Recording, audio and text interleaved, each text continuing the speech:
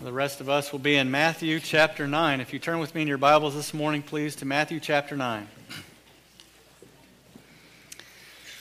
Wow, as we come to our passage this morning, I'm amazed by the way that Matthew has given us these accounts, these testimonies of the work and ministry of Christ and his gospel as he presents Jesus as the Messiah, as he presents Jesus as the King of Israel. And as we go through these passages, that just seems to keep escalating and escalating. I think this morning we come to really the zenith of the power of Christ is put on display through the account that we have before us in Matthew chapter 9, verses 18 through 26. So I'd like to go ahead and just begin reading there. If you will turn with me, Matthew chapter 9, we're going to read verses 18 through 26, where it is written, "While he spoke these things to them, behold, a ruler came and worshipped him, saying, 'My daughter has just died, but come and lay your hand on her, and she will live.' So Jesus arose and followed him, and so did his disciples. And suddenly a woman who had a flow of blood for 12 years came from behind and touched the hem of his garment. For she said to herself, 'If only I may touch his garment, I shall be made well.' But Jesus turned around, and when he saw her, he said, 'Be of good cheer, daughter, your faith has made you well.' And the woman was made well from that hour.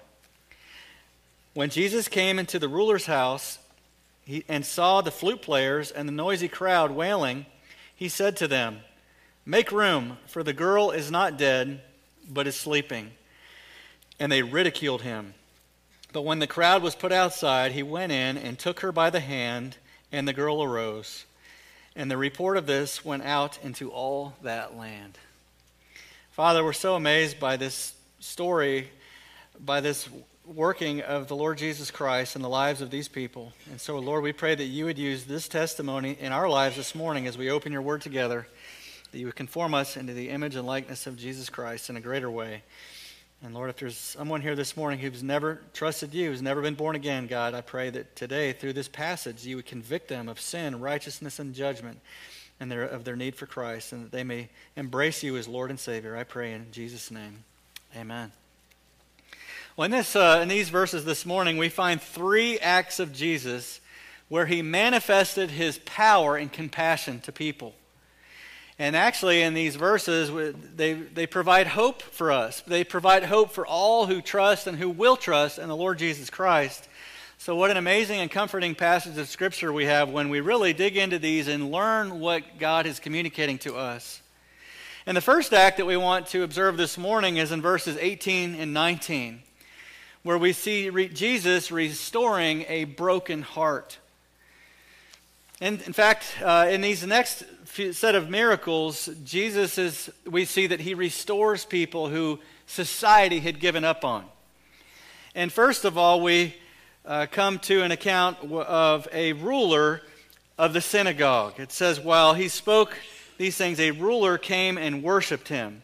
Now, Mark and Luke's gospel tell us that this man's name was Jairus, and that he was a leading official in the synagogue. In fact, Luke uses a word to describe him that describes him as the chief official of the synagogue. He was the highest ranking official in the synagogue, kind of like the president of the synagogue. He's the guy who was in charge of the operation.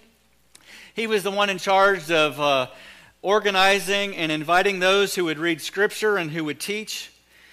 He was responsible with the oversight of maintaining the facility and the finances of the synagogue. He obviously would have been a respected man, and because of his title and position, would have been a man of some wealth. But now this man is in a situation where his wealth and his position, his rank in society can do nothing for him. You know, when you go to a hospital and people are laying in beds, nobody's asking, is this Bill Gates or is this Billy Bob, who picks up your trash every week.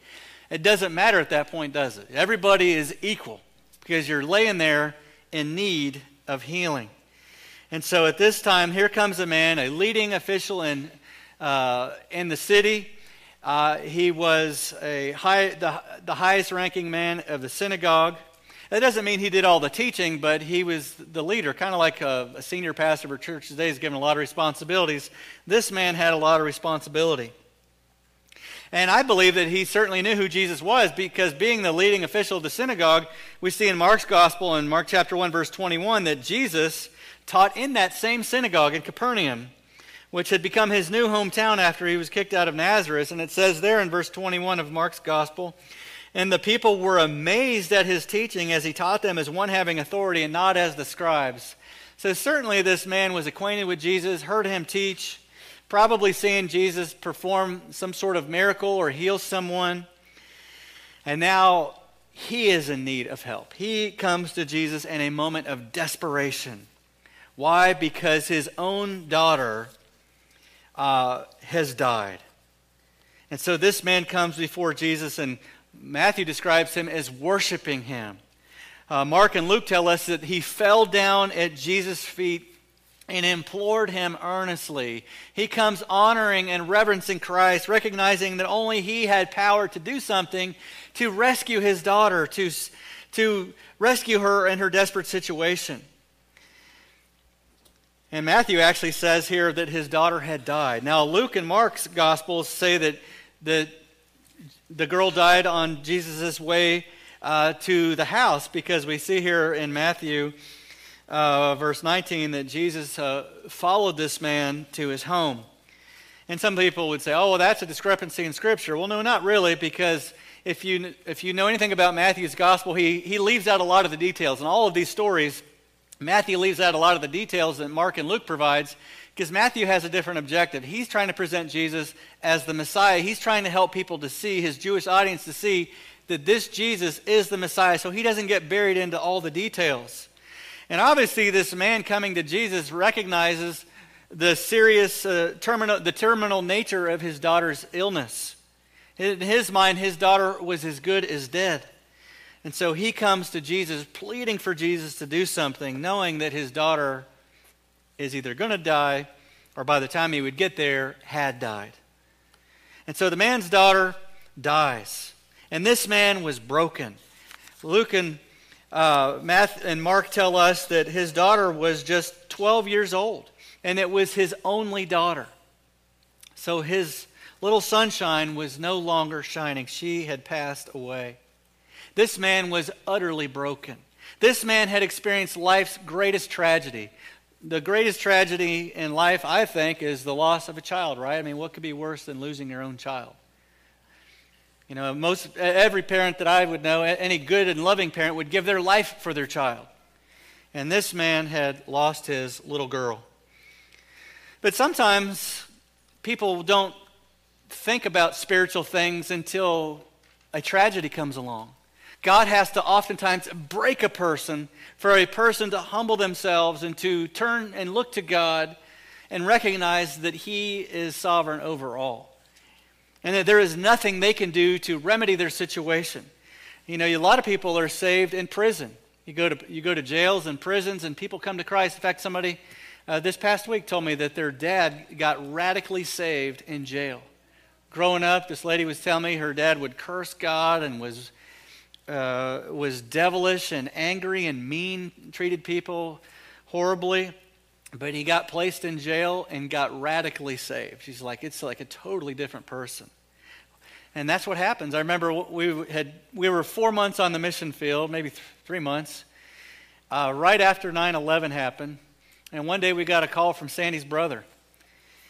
And Sandy had tried to witness to her family before he went to the mission field. They were historically Roman Catholic, but didn't really practice it very much. And she had witnessed many times to her younger brother. And one day we got a call from him, and he said he got saved. We were blown away. Because before we went, she's like, you know, we're going to the mission field to take the gospel to people, but look, we're leaving my family behind who's not saved. And I said, well, you know, God is able. God can save them. We don't have to be there. And so her brother calls and tells us he got saved. And he said, yeah. He said, you know, I was held at gunpoint twice in the last month. He was hanging out with all the wrong people. And then 9/11 happened. You know, airplanes flying into buildings, and thousands of people died on that horrific day. And God used that to jolt him to realize that he may be next. And God broke him. And Sandy used to tell me, I'm praying that God will break my brother. And sometimes God has to bring a person to their lowest point before they look to him. before they call out to him, before they recognize their lowliness, before they recognize their smallest before an almighty and majestic and sovereign creator.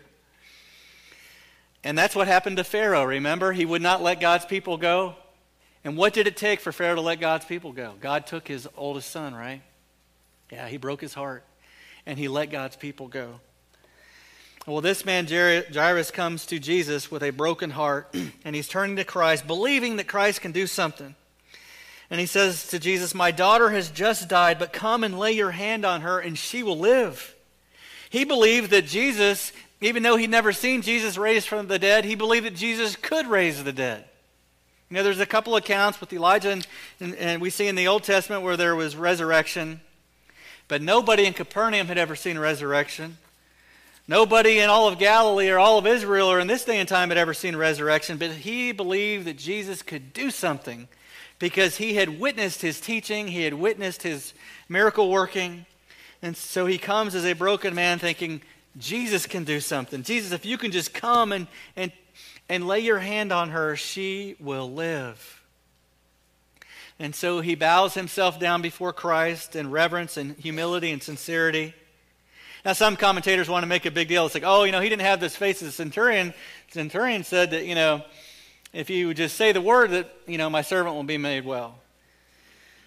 Well, I don't really think that's that big of a deal. I mean, God, some people have greater faith than others. God doesn't save us based on the measure of our faith, but on the object of our faith. Christ is the one that we are to place our faith in. Whether it's small or great, if you will trust Jesus with your eternal destiny, if you will confess your sin and forsake them and embrace him as Lord and Savior, he will grant you eternal life. He will give you his righteousness and equip you and prepare you to enter the kingdom of heaven. But you must first believe that he came, that he died on a cross to pay the price of your sin, was buried, and 3 days later victoriously rose, conquering sin and death and Satan. And that if you trust him, he will give you eternal life as the one who is the life giver. And so this man comes before Jesus believing that Jesus can give his daughter life.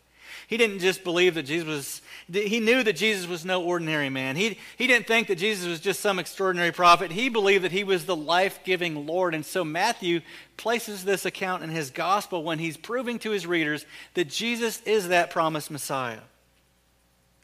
Jesus wasn't there just willing to follow the crowds. Look, it says, so Jesus arose and followed him, and so did his disciples. In verse 19, so after hearing from this man and hearing his heart and seeing his faith, Jesus can see into your heart and to see whether you have faith or not, whether you've truly believed. And he knew that this man believed and trusted him. And so Jesus was willing to leave the crowd. How many of these famous preachers today would be willing to leave a crowd to go and minister to somebody whose daughter had died? I was told the story of the German Benny Hinn who died a few years ago, but he used to go to Africa. And I've seen videos on YouTube of like 2 million people there. And there was a story that I came across where a man's daughter had died, and he believed that if he could get to this healer, that his daughter could be raised to life. Well, of course, they're not going to let this man approach Reinhard Bonnke, so they're like, no, you can't do it. So he went and laid his daughter on the hood of his Mercedes, because they flew his Mercedes from Germany to Africa. And of course, his daughter did not rise from the dead. But this man's daughter, we see, rose from the dead because Jesus is the giver of life. There is a lot of hucksters in the world today, and none of them come even close to doing the things that Jesus did, even though they claim to. That's why we want to watch that movie in a couple weeks. It talks more about that. But Jesus wasn't there to wow the crowds. He wasn't saying, watch this. You know what he does? We'll see in a few minutes. He kicks everybody out. He kicked them all out. They weren't even worthy to observe the miracle that he was going to perform in raising this girl from the dead. But Jesus left the crowd to go care for this man who was broken. Psalm 34:18 says, the Lord is near to those who have a broken heart and saves such as have a contrite spirit. If you're here this morning, if you never trusted Christ, you never been broken over your sin, you never realized how the desperate situation that you're in before a holy God that you can't appease, you can't satisfy his wrath by coming to church once in a while or by throwing money in the plate or by even being at the fall festival and doing something. No, it's only by faith in Jesus Christ and having a reliving relationship with Him that you can be born again. If you have never done that this morning, God wants you to turn to Christ. He wants you to trust in Him as Lord and Savior. And not to wait for a tragedy. Not wait for God to break you. To bring something into your life that will crush you and cause you to look up. It'll cause you to take your eyes off of yourself and look to Him. Why not look to Him now? In a state of mercy, in a position of grace that you're sitting in right this moment. God is giving you opportunity to repent this morning and to trust Christ. An opportunity that you may never have again. Nobody knows what's going to happen tomorrow or next week. Who's going to be in a car accident or have a heart attack. And so God gives grace. God is giving mercy right now to anyone here who does not know Him. But if you don't and God has to crush you, He will get your attention. And so God got this man's attention. He allowed his daughter to die, but we see that God is the healer of the broken heart. Jesus restores those with a broken heart, those who know Him. And so no matter what you go through in life, my daughter-in-law, her brother died, 15? A few months ago. And only He can comfort the heart of a parent who's lost a child like that. But if you don't have Christ, I don't even know how you get through something like that. How do you even think in a normal way? You can't, because we need the grace of God in those moments. And He comforts the broken heart. He restores the broken heart. And next we see He restores the broken body. In verses 20 and 21, it says, and suddenly a woman who had a flow of blood for 12 years came from behind and touched the hem of His garment. Now again, Matthew leaves out a lot of the details that the other Gospels provide for us. But all of these Gospel accounts, Mark and Luke's account of this same situation, interrupt the story of Jesus bringing life to Jairus' daughter with this story of this lady who came up to Him. So in this miracle, we find another miracle. We kind of have two for the price of one. And I believe that it's here because Jesus is teaching Jairus, just trust me. Just trust me. Because now He's allowing a delay. I'm sure Jairus wants to get home as quick as possible. But now here comes this lady who disrupts Jesus' trip to his house. He's on his way, and then all of a sudden Jairus has to look back. Wait, what's Jesus doing? He's back here talking to some lady. So imagine what was going through his mind at this moment. But I believe that Jesus does this to teach Jairus again, even more so, to trust Him. But this lady had a flow of blood, it says, for 12 years. Obviously some sort of a menstrual problem, and she had not stopped bleeding for 12 solid years. Luke, the physician, in Luke's gospel, he was a physician. He said that she could not be healed by anyone. Mark in his gospel said that she had endured much at the hands of many physicians and had spent all that she had and was not helpful at all, but had grown worse. I hear those complaints today. But, doctors couldn't help her. Medicine couldn't help her. The medicine of the day couldn't help her. Now, and also at this time, she didn't have all the hygienic helps and things that we have today that can help people who are bleeding and have all kinds of problems. And so she comes in a moment of desperation to Jesus. When you're sick, there's no amount of money you wouldn't be willing to spend, would you, to get well? To stop being in pain every day and to stop being in agony. And this lady was in agony. Not just because of her physical condition, but because of her social position. Because according to the Mosaic law in Leviticus 15, she was ceremonially unclean. In fact, Leviticus 15:25 says, if a woman has a discharge of blood for many days, other than at the time of her customary impurity, or if it runs beyond her usual time of impurity, which now it's gone beyond that, it's gone 12 years. It says, all the days of her unclean discharge shall be as the days of her customary impurity. She shall be unclean. And what does that mean? Well, every bed on which she lies all the days of her discharge shall be to her as the bed of her impurity. And whatever she sits on shall be unclean as the uncleanness of her impurity.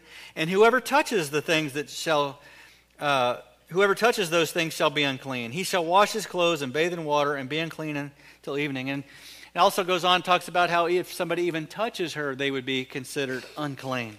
So she was a social outcast.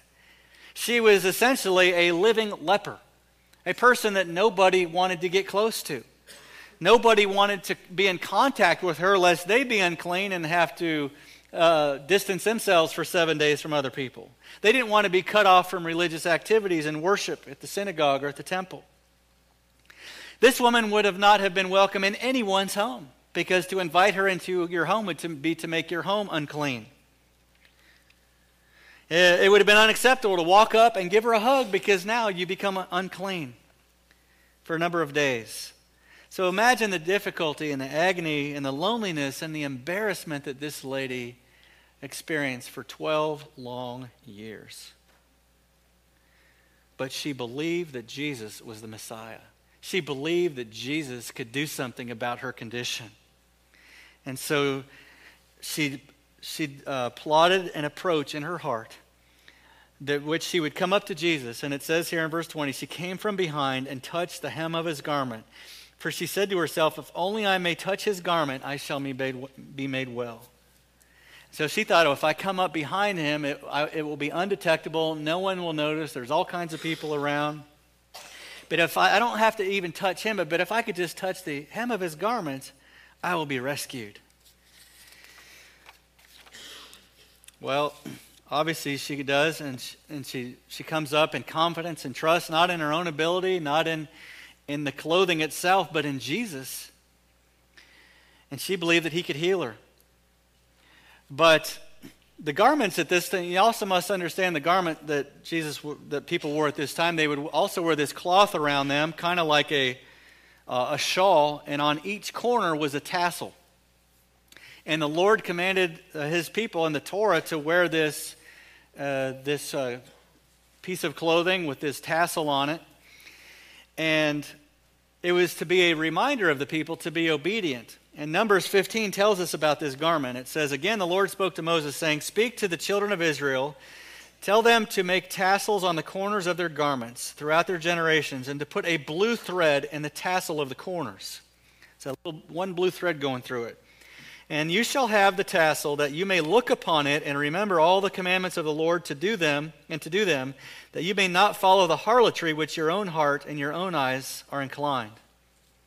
I like how the ESV and NAS says about this verse. It says, so that you do not follow after your own heart and your own eyes, after which you play the harlot. Because it's warning them about not following after your heart, which is a common theme we see online today. But the Bible warns us against following the impulses of our heart, which could be wrong and sinful. And obviously that's what happened for a lot of people. So the Lord has this tassel dangling in front of them that they would see all day, walking around. You bend over, pick something up, and you see these tassels are moving.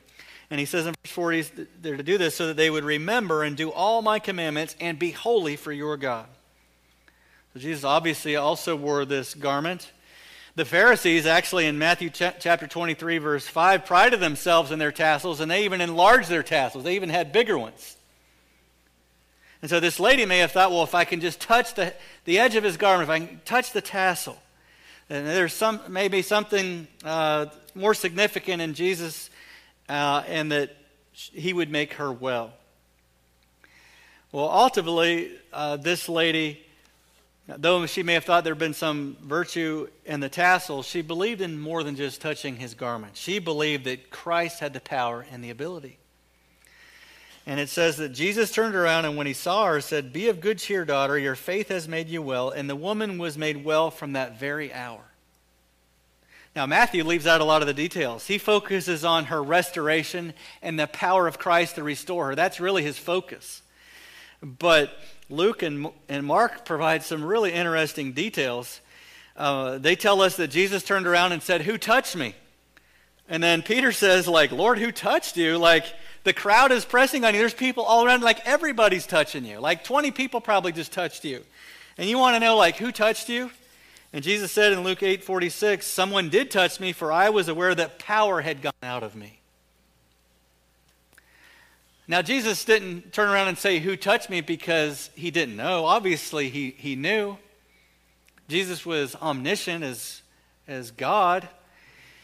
It wasn't that he was unaware. Kind of like when God went into the garden after Adam and Eve sinned, he says, "Where are you hiding? What are you doing?" It's not that he didn't know. Jesus is here wanting the woman to confess that she did it. He wants to bring about her confession, not to shame her, not to embarrass her, or to declare her unclean, but to assure her that she was healed. And so he looks at her when she identifies herself and he says, "Be of good cheer." In other words, don't be afraid.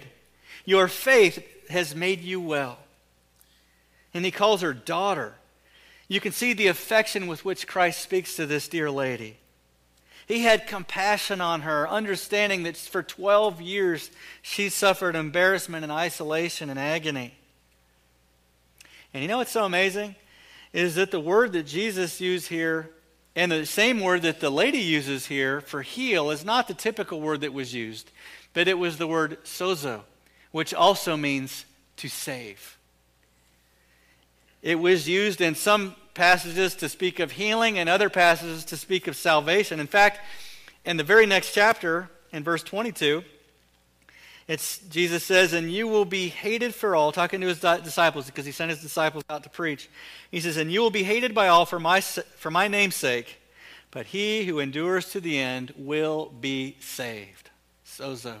The same word that Jesus used to describe this lady's faith. He says, "Your faith has made you saved," has made you well. Not only was she made well physically, but she was made well spiritually. Her faith not only brought about her healing, but about her salvation. She was trusting in Christ, recognizing that he is who he said he is. She was both healed physically and spiritually. And if her faith was merely in a tassel, that could have never taken place. No, her faith was not in the tassel or in the touch of the tassel. If it was just a tassel that she had to touch, she could have touched one of the Pharisees who had a bigger one. No, she was interested in Jesus's. And Jesus indicates here in verse 22 that she was not saved by the touch of her finger, but by her faith in him. She was not healed by her finger, but by her faith. Not in the faith in the tassel, but her faith in the Lord who wore the tassel. And so the Lord again uses great suffering in a person's life to bring them to himself. He used tragedy and desperation in the life of Jairus to bring him to himself. And now he uses great suffering in the life of this lady to draw him to himself. Having spent many years in social isolation and in agony, spending all her money, she's now a poor lady. She now has nothing because she spent everything, the Bible tells us, Luke tells us, in order to be healed. And so in this passage, you see someone of great wealth who Jesus restores. And now you see someone who has nothing whom he restores. Jesus is no respecter of persons. Actually, we read it in Deuteronomy chapter 10 this morning. It says, God is not a respecter of persons. Jesus didn't come and to look for the aristocrats in society and buddy up with them. No, he healed the down and out. He ministered to the outcast. He showed compassion towards all. He saved those of great means and those who had nothing. And this lady had nothing, but she was in her lowest moment of life. Are you going to allow God to bring you to the lowest moment of your life in order to repent of your sin and trust him for salvation? If you're here this morning and you've never been born again, are you going to wait until God crushes you? Or are you going to repent now, acknowledging your need of a Savior? All of us who are here this morning as Christians, we've come to that point in our life where we realize our spiritual poverty. We realized that apart from Christ, we were absolutely nothing. And we were in a desperate need of his salvation, which is what we heard this morning.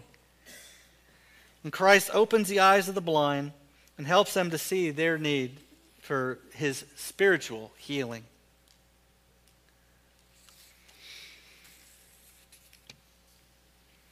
So imagine Jairus at this moment thinking, wow, I hope Jesus is going to do something for my daughter. I believe that he's going to do something for my daughter. But Jesus took a moment to minister to someone who is down and out, suffering, who is the outcast of society, because he had compassion on her.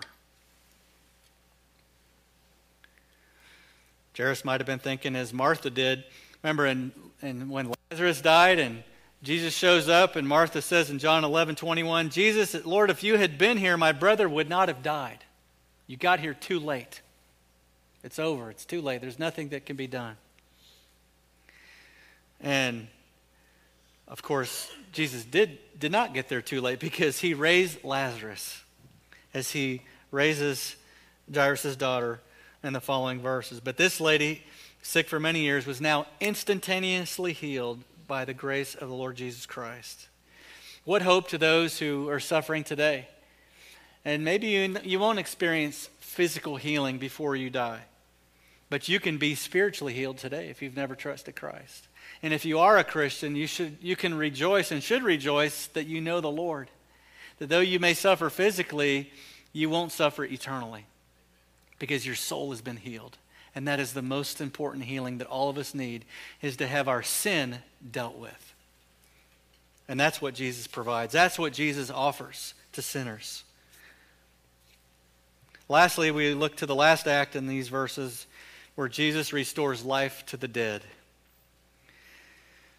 Notice the escalation. We've already seen in chapter 8 how he healed the sick, he healed a leper, he cast out demons. He spoke to the winds and the seas, and they obeyed him. He cast a legion of demons out into 2,000 swine. He forgave a paralytic who couldn't move, who was lying motionless on a mat. Told him that you're forgiven of your sins, and by the way, to show everybody that you're forgiven, get up and walk out of here. Go home. And so you can see an escalation in the power that Jesus manifested. And then he calls Matthew out of his tax booth to follow him, and Matthew surrenders to Christ and follows him in obedience and faith. And then we saw that Jesus, in that story, Jesus saves the worst of sinners. He saves one of the most despicable people in society, a tax collector who plundered other people and robbed them and lied to them. And now he comes to this man. First of all, he comes to a man who could do nothing to help himself. And then he comes to a woman, or a woman comes to him who doctors couldn't help. He comes to people who society has given up on. But now Jesus comes to this man's house. He says, when Jesus came to the ruler's house, the flute players and the noisy crowd were wailing.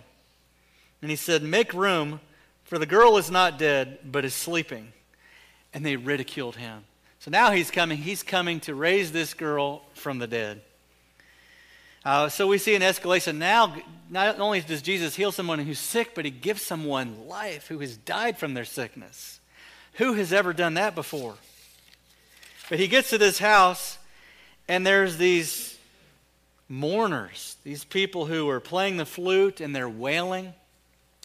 Now, the way they went about mourning death in ancient Israel is much different than we do in our society. Today if somebody dies, they take them to the funeral home, and you embalm the person, and you fix them up and cut their hair, and you make them look nice. You have some quiet music or no music. It's a time of quietness, but not in Israel, not in this day. It was a hot climate. The Jews did not embalm people once they died, and so because of that, in a hot climate, their bodies would decay quickly. And so they had about a 24-hour window in which they would bury people. So when a person died, they immediately started mourning, and they had professional mourners. They would hire professional mourners to come in and to mourn the death of that person. And so they would hire flute players, and women who would come in and who would wail, who would sing, and who would chant out the person's name and mourn their departure. So really the complete opposite of our culture. But they did this to express grief and lamentation. And there was 3 ways that they did this. One was by tearing or rendering of the garment. Second, they would hire these women to come in and wail loudly the name of the person who had died. And then the third was through these flutists. Now, it was said in Jewish tradition that a poor person had to have a minimum of 2 flutists and 1 wailing singer, 1 wailing woman. But Roman law placed a limit on the number of flutists of 10, so that it would not be too noisy and too disturbing and too intense. But Jesus gets here, and notice it says there was a crowd. He told the crowd to leave, and it says, but when the crowd was put outside, so there was a large number of wailers and flutists, and they were carrying on. And so obviously, we don't know how long it had been since this girl died, but it had been long enough that already present at the house were these wailers, and they were already mourning and lamenting the death of this little girl who was 12 years old. But Jesus gets here and he says, make room. In other words, get out of here, because now it's time to help this girl. And so he tells them that they must leave. He says, for the girl is not dead, but is sleeping. And so they mocked him. They're like, Jesus, this girl, you're telling us she's not dead? She's asleep? Can't you recognize a dead person when you see one? This is what we do. We only mourn people who have died. And we wouldn't be here playing our flutes and carry on if this girl wasn't already dead. So they think that this guy is basically a moron. Why would he tell them that she's only sleeping? Well, Jesus is just using the word sleep as a euphemism for being dead, because he was about to awake her. He was about to raise her up. And this same type of language Jesus used when Lazarus died. In John chapter 11, this is when Jesus came, he says to them, our friend Lazarus sleeps. Now, Lazarus had already been dead for a while, remember? He said, our friend Lazarus sleeps. But I go that I may wake him up. And there was commotion what do you mean he's asleep? And so in verse 14 it says, then Jesus said to them plainly, Lazarus is dead. Okay. But he used the word sleep, verse 20, he used the word sleep to indicate that it's only temporary. It's as though he is sleeping. It's as though this girl is sleeping because her death is temporary. So this crowd, this large number had to go, because they were not worthy to be in the presence of this glorious miracle. These people who mocked Christ weren't worthy to be in his presence and witness his life-saving power.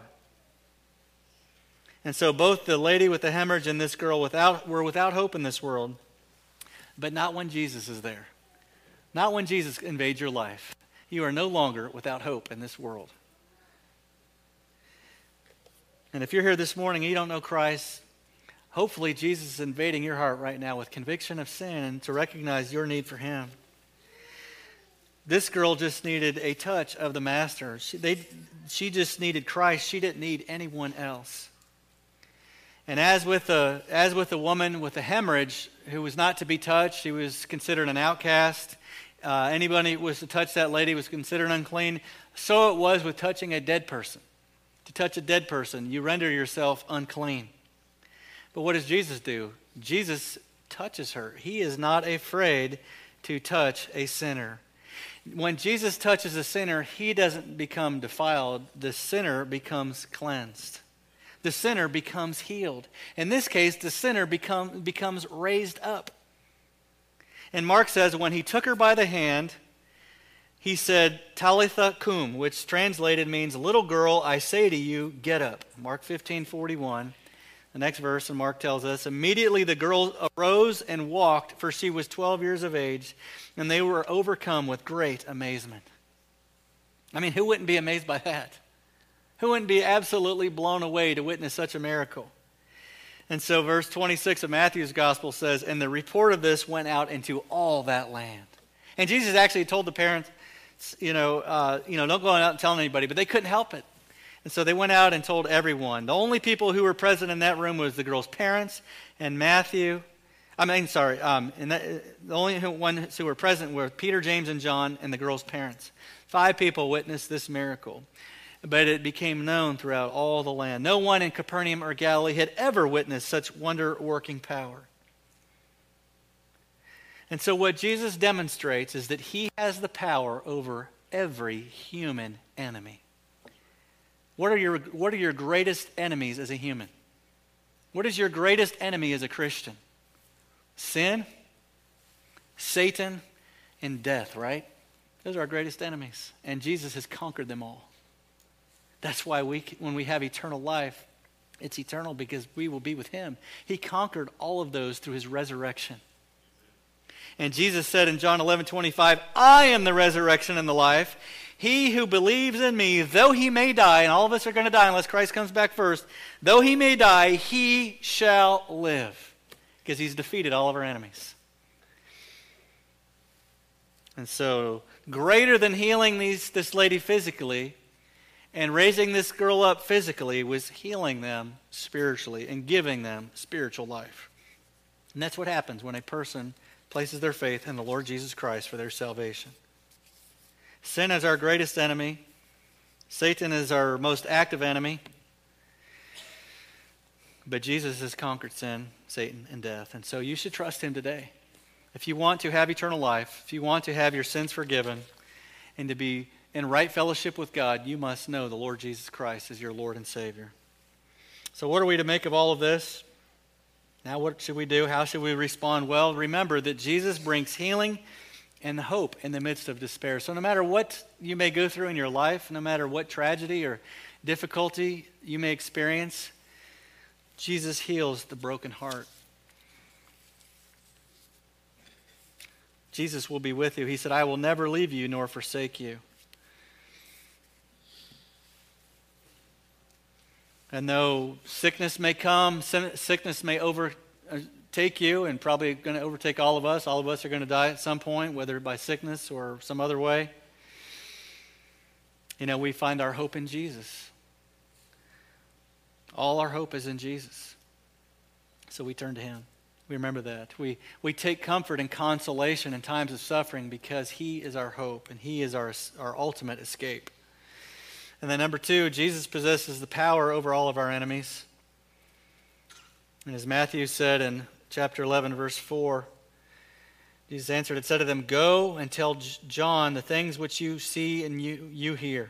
Because remember John the Baptist, his disciple, John was wondering, is he really the Messiah or is there another? So he sends his disciples, and Jesus says to them, go and tell John the things which you hear and see. The blind see, the lame walk, the lepers are cleansed, the deaf hear, the dead are raised up, and the poor have the gospel preached to them. All these things Jesus did. And we're going to see the blind see and the deaf hear and the mute speak next week. But Jesus is the Messiah.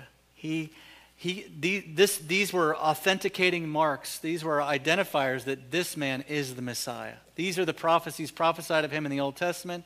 And Matthew says, look, he fulfills them in the New Testament. And then lastly, you can trust Jesus with your life now and with your eternity.